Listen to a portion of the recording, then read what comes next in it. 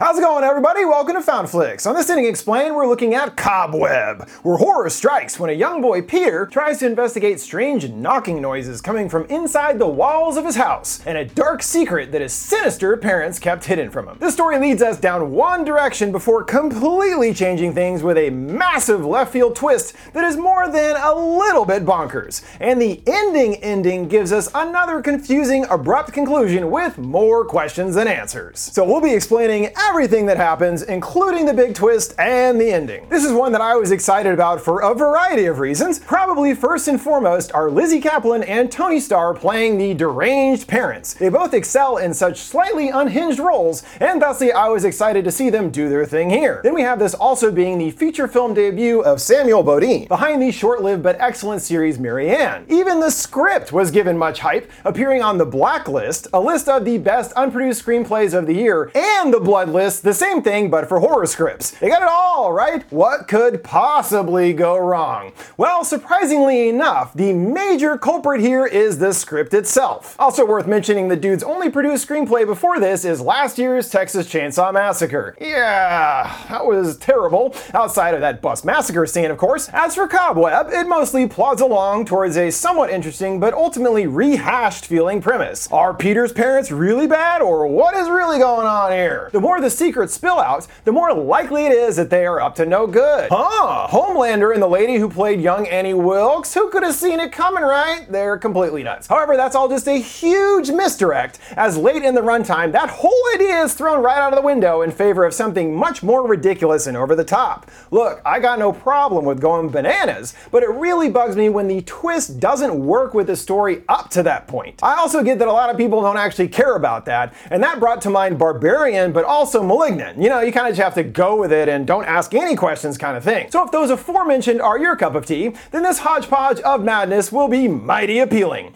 It's really not bad, but the twist and the ending kind of undo the whole thing for me at least. So let's check out Cobweb, breaking down the story, the big twist, as well as explaining the ending and what it means. We are quickly thrust into the admittedly quite insulated world of 8-year-old Peter and his parents, Mark and Carol, 1 week prior to Halloween. His parents are way overprotective, and this perhaps is why Peter is so closed off and unable to make friends at school. His parents do seem normal enough initially, yet there is definitely an odd feeling in the air about them, as though something is just off about the whole setup here. Sure, they are overbearing, but they also don't really seem to invest much time in the kid. Plus, the house is just straight up strange. At first I was like, is this in the 70s or something? They got no TVs in any rooms or cell phones or anything. Only later do we see someone with a modern phone, and that honestly makes it even more bizarre. At least get the kid a Switch or something, you know, instead of making him just chill in his weird hot air balloon wallpaper room all day and night. No wonder he's depressed. Going to school isn't much help either, and Peter is seen quiet and lonely, not interacting with the other kids. Well, except for one douche bully Brian, who picks on the sullen lad on the regular. As in, bullying is his only real social interaction. Good times. Brian reminds him that recess is coming soon, indicating it's time for another beatdown. Peter elects to stay behind and get some sympathy from the kind-hearted new substitute teacher, Miss Divine. His little world is blown wide open one night. While fast asleep, there are noises heard coming from within the walls. He tries to brush it off, but the sounds continue, sounding distinctly like knocking. He gives it a try, rapping upon the wall, and shockingly gets a reply from within. He runs to wake his parents, but Carol assures him that it's just his big ol' imagination playing tricks on him. I don't hear anything. Do you? See, it's all in your head, you crazy. To his dismay, the sounds return the next night, and now he even hears a voice asking for help. This time his dear old dad steps in to check things out and sternly tells him to quit horsing around with this ridiculous noise in the wall stuff. It really doesn't seem to be in his head, as the voice keeps coming back, and they advance to having full-fledged conversations, learning that her name is Sarah. When it comes to how she wound up trapped here, it was none other than his parents responsible, declaring that they are evil people. The bizarre new secret friendship takes over Peter's life, spilling over into school. Miss Divine discovers a drawing of his, all black, with a voice screaming for help, along with a frightened Peter in bed. Concerned over possible domestic violence, Miss Divine visits the boy's home and meets Carol. She shows off the drawing drawing and inquires about how the boy is doing. Carol is cagey yet insists that he's fine, but Miss Devine isn't quite convinced. Carol confronts her son about the drawing, scolding him for bringing his supposed nonsense into the eye of public scrutiny. In particular, she takes issue with depicting someone asking for help. There's no one in danger here, right? Peter is starting to doubt that, and Sarah continues feeding him more damning evidence about his dodgy parents. They did mention earlier about a girl who went mysteriously missing on Halloween several years ago, and it's due to this that they will not allow Peter to go trick-or-treating. There is more to the story, it turns out, as according to Sarah, they actually killed the girl and have her buried in the pumpkin patch out back. It might sound outlandish, but Peter has to see it for himself. Indeed, after a few minutes of digging, he unearths a human skull, nearly getting caught by his mother. His home life grows more difficult, and school provides him with no solace either. Brian escalates their feud by destroying his prize-winning pumpkin Herman, shattering it to the playground floor. Since his parents are of no help whatsoever,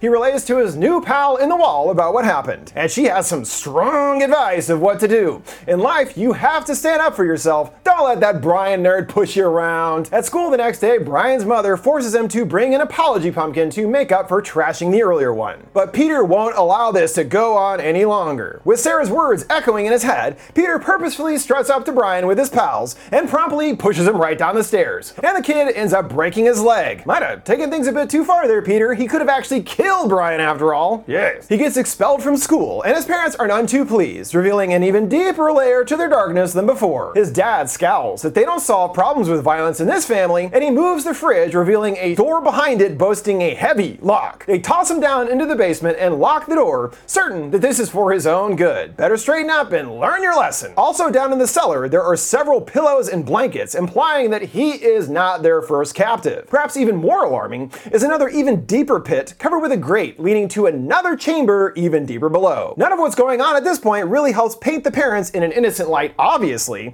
I mean, build that shit unless there's a good, well, bad reason. Learning he was kicked out of school, Miss Devine is even more worried about the boy and pays another visit under the ruse of bringing him his last math test, covertly also including her personal number. This time Mark is home as well and invites her inside with an eerie smile. Little peek of Homelander there. Things are instantly quite tense based on what we have heard about the parents, as well as Mark white-knuckling a hammer the entire time. After a terse conversation regarding Peter, Miss Devine notices a nasty gash on Mark's arm. He dismisses it as being from doing some remodeling, but it is long and deep, as though he was fighting someone. She thinks this is a great time to peace out and collects herself to the car. Moments later, Mark appears, scaring the bejesus out of her, but he still maintains the nice but also slightly sinister image with her. Like, I don't want to have to hurt you, but I will if I have to, so don't show your face around here no more, lady.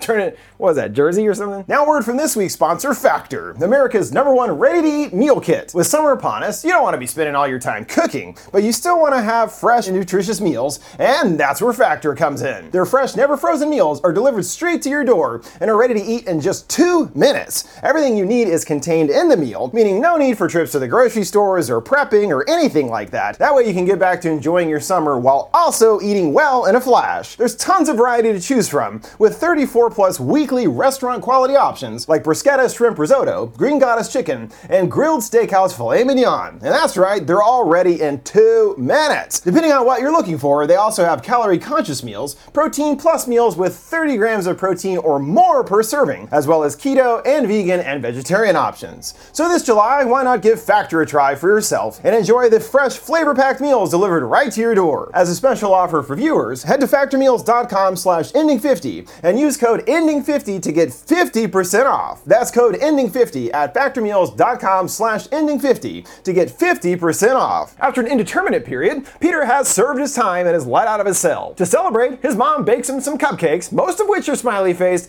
but you also can't help but notice a few frownies in the bunch. Kinda weird. Also, I'm not sure I'd be too happy with the gesture if I was Peter. He knows at this point he's gotta say what they want to hear, and promises that he's done with all the tomfoolery for good. Yeah, your parents kidnapping you will definitely keep you in line. It's hardcore parenting right there. Despite what he told his parents, as soon as Peter is back in his room, he tries to reconnect with his pal in the wall. She wasn't killed, as he feared at least, but there is even more that she spills regarding the parents' sordid history. She reveals that she is in fact his older sister. When she was born, her parents didn't want her, and thusly caged her up out of sight for life. There's even more pressing matters, as according to her, they are running out of time. Soon the parents are gonna kill her, and Peter will take her place in the walls. Well, in that case, it's either him or his parents. What what to do. The family all sit down to a nice silent dinner of some quite unpleasant looking sludgy soup. Slurping it down, Mark notices something different. Did she switch up the recipe or something? She takes some curious spoonfuls to figure out the mystery ingredient. Also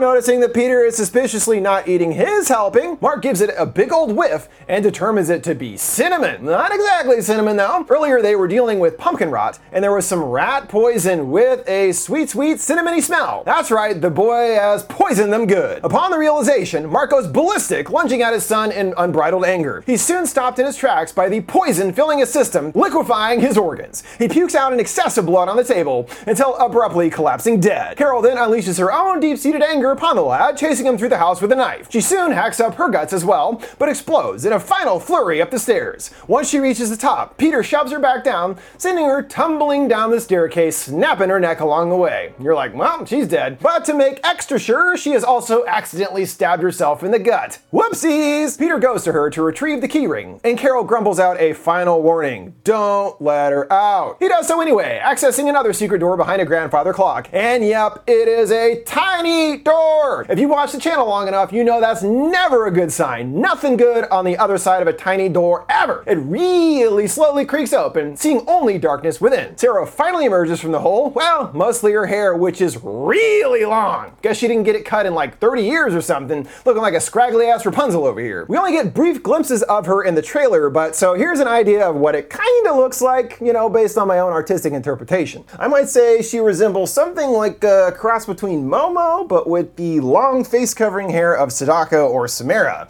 Yeah, that's about right. Looks good. Her visage is bizarrely monstrous with huge eyes and an overly large mouth with rows of giant razor-sharp teeth.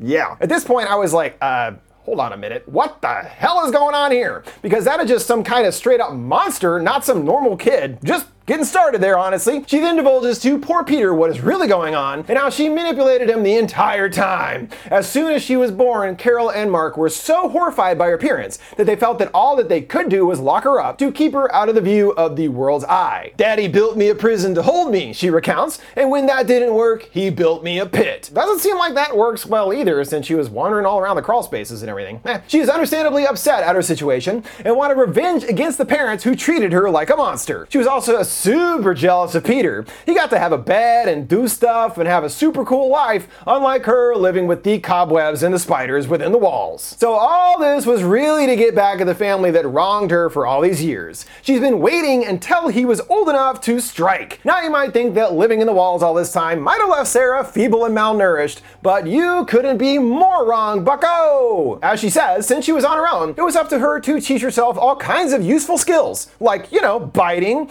and crawling over the walls like a frickin' spider. Yes, she apparently is a superpowered monster with spider-like abilities. She can scale walls, crawl on the ceilings, I mean, it's nuts. I'm not sure why exactly or how it makes any sense whatsoever. As I mentioned at the top of the video, this is another one of those throw in a late runtime batshit twist out of nowhere thing, but it doesn't always feel cohesive with what led up to this point. Obviously, the whole setup teases us the whole time to believe that the parents are the real bad guys, and the rug pull is that they were sort of in the right, but then the whole crazy super killer monsters zipping around on the ceilings is just like, what? At first I thought it was maybe one of those setups, oh, Peter killed his sister in some accident and suppressed the memory, it's all coming back out or something like that. That isn't a novel twist, but it would have jived with things up to that point. The monster angle is just bizarre, and again reminded me of the Barbarian villain. Some giant lady tearing people up. Just accept it. That's the state of screenwriting nowadays, apparently. For example, just say the couple didn't know what to do with their freak baby, so they did some kind of black magic ritual and now she's a demon or some shit. It's really not that hard to tie things together. The point is, it feels like they don't care. I don't know, I'm ranting about screenplays in horror movies, so that's my fault. I guess I need to lower my own personal bar at this point in my life. Anyway, the Spider Menace is now on the loose after duping her poor bro, and with the worst possible timing, Brian and his cousins show up to the house in search of hockey stick fueled justice. Sarah takes them all out with surprising ease, scurrying around undetected, tearing dudes in half, decapitating another one. Again, it's ridiculous, and admittedly pretty bloody and entertaining. Amongst the mayhem, Miss Divine shows up thanks to a curious call from Peter, and shows up to save the day. Unluckily, just as they make it outside, Sarah snatches the boy by the hair chair and scurries him back to the dungeon. Miss Divine saves him once more, and they lock Sarah back up in her hole. Well, that's not gonna last very long. She flails her limbs through the grate, warning that he will never be rid of her. He's just like her, and in that way he cannot escape his fate. Then there's another little moment with him back in his room, and she appears behind him and things just end abruptly. Was that last chunk a dream or something, or what is going on there? I get that they trap her again and that there are some lingering questions regarding what becomes of Peter now, but the extra chunk is just weird, I guess just to reiterate that point. Even him showing back up in the room, he's obviously not going to be living in that house anymore. I mean, come on. I mean, first of all, call the cops for frick's sake. There's a lot to clear up there with the bodies, Freakazoid Spider Lady,